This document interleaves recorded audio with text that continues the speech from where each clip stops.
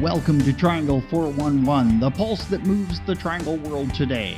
It's a vibrant collection of stories, medical breakthroughs, what's trending, social good, events, and boundless other adventures. A conversation pit of comedians, authors, chefs, sports figures, experts, the common and the uncommon. Here's the host of Triangle 411, Mary Innsbrucker. Hi, friends.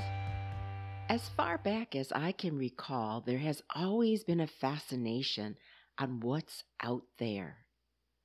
Are there flying saucers? Are there little green men? Or are we alone? TV and film sure played a role in our thoughts on the subject, from everything from My Favorite Martian to Spielberg's E.T. Many have pondered the subject of UFOs. And who is exploring us while we are exploring them? Well, we have someone with us today to aid in those ponderings. Luis Elizondo, a former Foreign and Domestic Senior Intelligence Operations Officer who supervised and conducted espionage and terrorism investigations around the globe and managed clandestine operations throughout the Middle East and Latin America, is here. And guess what? He is also the former program manager and director for the Advanced Aerospace Threat Identification Program. These are the programs that deal with these UFOs. And he can speak with a lot of authority on this subject. Welcome, Luis. Hi, Mary. How are you doing? I'm doing very well. You know, I wanted to talk to you about this. After years of denial, the Pentagon finally admits there is something out there, and the U.S. Senate wants to know what the heck it is.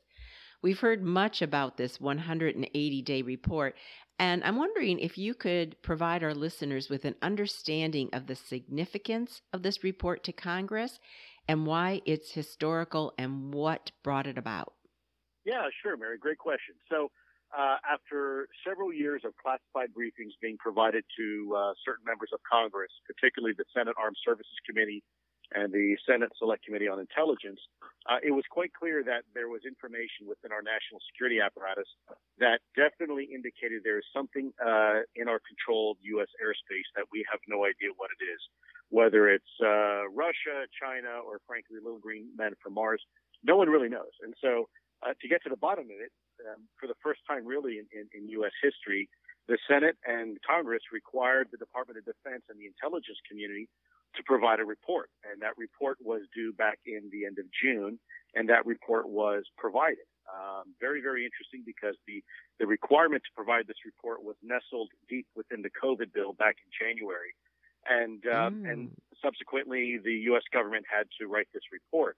And it is historic because for the first time, we're really acknowledging the existence, the reality that UAP, or I guess in the vernacular, UFOs are real.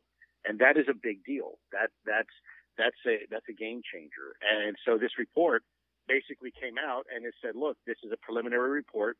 The bottom line is there's several options of what these things could be. They are real. They're not glitches in the system. And we need to figure it out. And furthermore, out of 144 cases, 143 remain completely unidentified. And so that in itself is very significant. Now let's wind the tape a little bit here, Mary, and for your listeners. Now we have a situation where Congress has come back after this report and said, okay, now Department of Defense and Intelligence community, you have to provide a report to us every 90 days. And that's a big deal. That's significant. I'm glad they're finally doing something. I wonder why they haven't done anything sooner. I mean, if this is a case of possibly national security, what do you think, what was the holdup here with this? Mary, let's face it, this topic is fraught full of stigma and taboo. Anytime you mention the word UFO, people immediately go down the rabbit hole. They think of, these silly conventions where people run around in alien costumes and tinfoil hats. And it's a topic that as for the last 70 years plus has really remained as part of our fringe culture. And only now science and academia is finally taking this seriously because the evidence is overwhelming. Quite frankly, as my background as an investigator, if this was a trial in this particular case, the jury would have no other alternative but to convict. We are definitely beyond reasonable doubt. Some of our best sensor systems are verifying the observations of our trained pilots, which is also being backed up on radar data. So we know it's real. And I think that stigma, that taboo, is beginning to change in a more scientific way. And why do I say that? Because you have people, very renowned scientists such as Avi Loeb, Dr. Avi Loeb, who spent much of his time in the world of astrophysics at Harvard, who's now actually who's started his own research group to look into this topic. And you have some very renowned scientists that are applying some of the very best talents that they have to try to figure this out once and for all. I'm glad you explained it that way, because there are many people who are skeptical, and now the scientific methodology that proves some existence. I mean, I saw one pilot saying he sees things, some kind of UFOs every day, and that's like a freaky statement. What are you seeing out there? Yeah. What has been your experience? Well, I have to be careful. I can tell you from my official position of being part of the Advanced Aerospace Threat Identification Program that the evidence is undeniable. It's at this point it's utterly preposterous to deny that something is there. And let's not forget, we spend millions of dollars each year trying to protect our national borders, our sovereignty, and also our controlled airspace, whether it's over a sensitive military installation or parts of Washington, D.C. and the White House. So if somebody has this technology that has the ability to enter at will within our controlled U.S. airspace, completely undetected and can zip in and zip out, that is certainly a national security issue. And I think that's what Congress is seeing here. They're saying, okay, let's forget about origins just for a minute, and let's just focus on the reality that someone has this technology, and they've had it for a while, and they have the ability to come in and out of our airspace at will. Is that a national security issue? And the answer is of course, yes, because all you have to do is look at any particular week at a headline from whether it's CNN or Fox News or anyone in between. And if there's a Russian reconnaissance aircraft like a Russian Bear that's found off the coast of Alaska, what's the first thing we do? Well, we scrambled 2 F-22 fighter jets to go intercept it, and it's splashed all over the headlines of our newspaper. And the reason is because we don't want a foreign adversary having the ability to penetrate our controlled airspace. And yet that's what we're seeing. But because what we are dealing with don't have necessarily a Russian star on the tail or a North Korean tail number, it's crickets. In fact, you have people that don't want to have the conversation at all and are being told, don't report this, even though we now live in a world where, you go to an airport or you go to a metro station and you hear the words, see something, say something. And yet, for some reason, with only this topic, people are being told to squelch that information. And that's why I chose to leave the Department of Defense and have this conversation with the American people. So, and I have seen some of your interviews where you talk about that we need to determine these space vessels' capabilities, their intention, and determine the national security implications. How do we do that, Luis? Well, we do exactly the way you're doing it right now. Look, let's be realistic. You're taking a risk yourself by even having this conversation as a journalist and journalistic integrity. Obviously, these are things that have for a very long time been a hot topic, radioactive, so to speak, for most journalists. If you wanted to be taken seriously and keep your career intact, a couple topics you don't address, and UFOs is one of them. Well, that's beginning to change, and it's beginning to change because of the courageousness of people we have now in office in Congress, because some of our executive leadership in the executive branch, and frankly, because of people like you in the media that are willing to have an honest discussion about what ultimately is a scientific challenge for us. It's once you take the I hate to say the woo out of this topic, you're left with the hard problem set that this is really just a mathematics and a physics problem. And, the other thing here, and you mentioned it, is this little green men or is this China or Russia, et cetera? So in dealing with the national security issue on this end, how do we make sure we only involve the right international partners? Well, that's a great question. There's two sides to that story. Some people say, well, we should engage our traditional friends, our Five Eye partners like Canada and Australia and the UK, where others say, well, we need to broaden the aperture, maybe go to NATO, And then, of course, some say, well, no, we need to go to the United Nations, actually, and make this truly an international effort. And then you have some people that actually will argue that we should talk to folks like China and Russia because this is a topic that affects them too. And we know that they're equally interested in this topic as we are. And so maybe this is an opportunity for us to bridge some of our differences and work collectively on a problem that affects us all. You know, it was Ronald Reagan who famously said in the 1980s when he was president that if it turns out that the world realizes overnight that we're not alone in the universe, a lot of our petty differences could be put aside. Now, I don't know how realistic that is, but you know, it's certainly nice to at least think about that. So I don't know how to answer that question. I do think that it's an international, it's a global issue. And I also think that once you look at any particular map or globe and you remove the artificial borders and lines that we draw on them, you realize that really we're kind of all connected, right? If you look at, let's say, the North and South American hemisphere, and you take away all the lines, we all live on the same little rock, and we're all connected together. We're all Americans, whether you're South American, North American, Central American. So probably this is a topic that we should probably look at more collectively. I personally love the idea of the United Nations. I love the idea of having a comprehensive effort by the United States. Think of maybe like a national laboratory where we get our best and brightest in the scientific and academic community to look at this problem. It's not just a national security issue. I think it's a human issue. And I also, furthermore, I believe, at least certainly my opinion only, I'm not speaking for anybody else, that this has an ability to really propel our understanding of technology exponentially on an order of magnitude. And I think if last time you looked at when the United States was in a situation like this was the Great Space Race, and in a matter of a decade, 10 years, something like 6,200 industries were born. And these industries have far outlived the utility of the space race and have provided life-saving technology such as a CAT scan and such as LED lighting and whatnot. These are things that have changed mankind for the good, for the betterment of us. And, you know, maybe we're at this precipice yet once again. So if this isn't Russia or China, and it is something from, I'm just going to say, outer space, I know from time to time it's come up, and I don't want to get into political things or dissect this too much, but you know, there's been talk of kind of like a space force, and that's been identified as, you know, 12,000 different descriptions.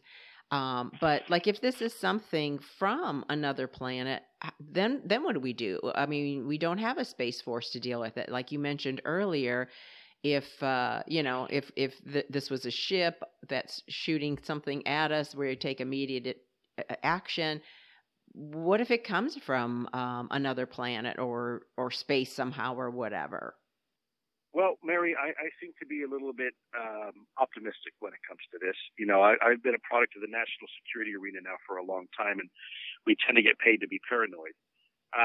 But in reality, I think this isn't new for mankind. We've been in situations very similar to this before.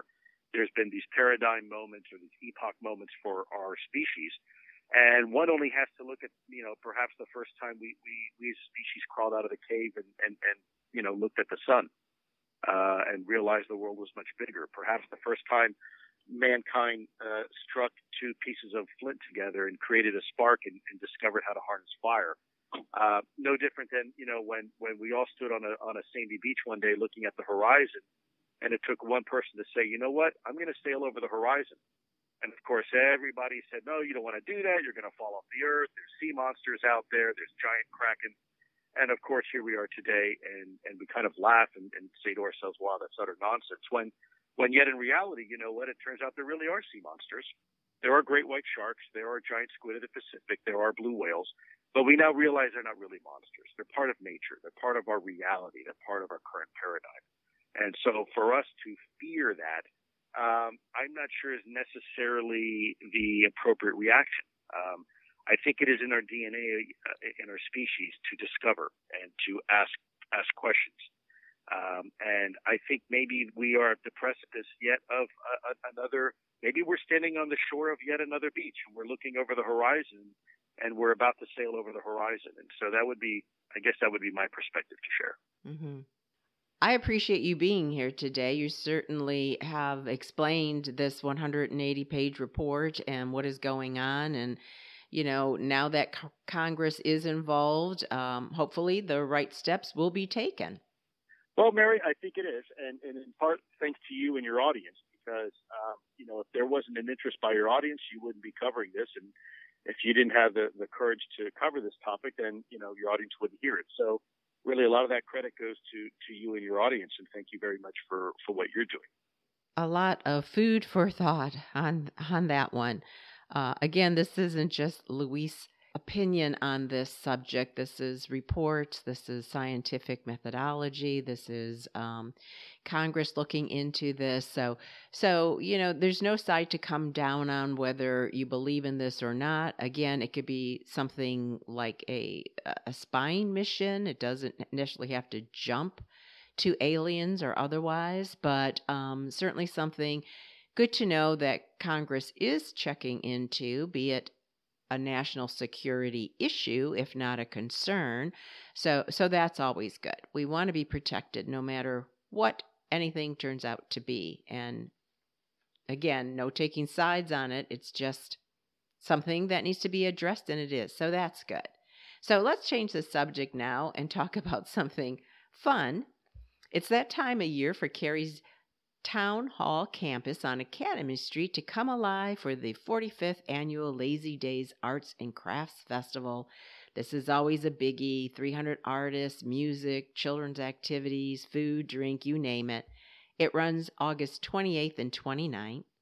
Folks are really jazzed more than ever because, remember last year it was canceled because of COVID. So, more embracing it this year than now that you had to go a year without it. But something else everyone is jazzed about is a side treat. You all know the lovely pink Lady Victorian that sits on Academy Street right in the heart of Lazy Days. And on Saturday, so not Saturday and Sunday, but just Saturday, August 28th, from 11 a.m. to 2 p.m., you will be able to stop by for a triple book signing event. Sheila Ogle, owner of the Downtown Gym, will be signing copies of her well-received book, The Pink House, which she wrote, its story being shared through the eyes of the house's perspective. I thought that was very cool.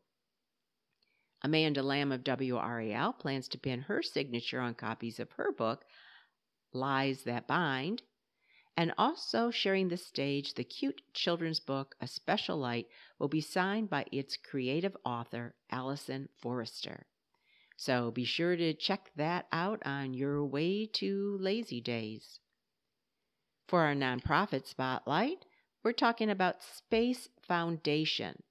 This is a nonprofit advocate organization founded in 1983, offering a gateway to education, information, and collaboration for space exploration and space-inspired industries that defy the global space ecosystem. So if you want to learn more about that or get involved, the address is spacefoundation.org. spacefoundation.org. Well, it's time to high five and say goodbye. Keep listening on any major podcast platform or at our website, triangle411.buzzsprout.com, for Serenity via a garden. And hey, P.S., you can get a free book on that one. Or Laugh with YouTube sensation Kim and Penn Holderness. They're right out of Raleigh, but they're national, so everybody should hear from them a bit. They're so funny. Or now that Big Brother is back on the air, you might want to see what goes on behind the scenes of the show from celebrity and past contestant Christmas Abbott. So we have a show on that too. So check out some of those shows, and please be sure to subscribe and like us. I'm Mary Innsbrucker for Triangle 411. Today, spread kindness.